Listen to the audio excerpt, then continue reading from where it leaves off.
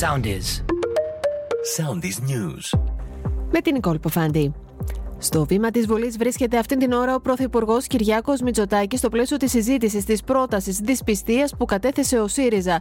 Η ενημέρωση των πολιτών είπε για το απόρριτο θα ακολουθείται μια ξεκάθαρη διαδικασία για τις υποκλοπές. Αλλάξαμε πρόσωπα και ψηφίσαμε πρόσφατα ένα σύγχρονο πλαίσιο χωρίς να αγνοούμε τα λάθη που έγιναν, αλλά και χωρίς να είναι στις προθέσεις μας να διαλύσουμε μια κρίσιμη δομή όπως η ΑΕΠ.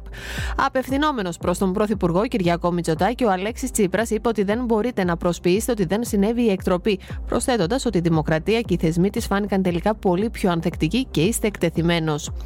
Νέες φάρσες για τοποθέτηση βόμβας στο Ελευθέριος Βενιζέλος, στο Ερίκος Δινάν, στο Τζάνιο, στο Πέδον Αγία Σοφία και στο Γεννηματάς πραγματοποίησε άγνωστος, ο οποίος δηλώνει φίλος του Ρώσου φαρσέρ που έστειλε τα email για τοποθέτηση βόμβας στο αεροδρόμιο και σε 6 νοσοκομεία της Αθήνας το πρωί της περασμένης Τρίτης. Μεγάλες ήταν οι καταστροφές από την κακοκαιρία που έπληξε τη Ζάκυνθο από το μεσημέρι της Τετάρτης μέχρι τα ξημερώματα της Πέμπτης.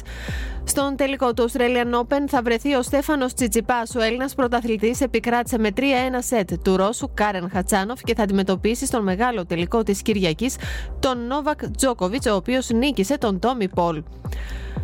Αστεροίδης προσέγγισε τη Γη μερικές χιλιάδες χιλιόμετρα πάνω από την επιφάνεια του πλανήτη στις 2.30 τα ξημερώματα ώρα Ελλάδος, ανακοίνωσε η NASA.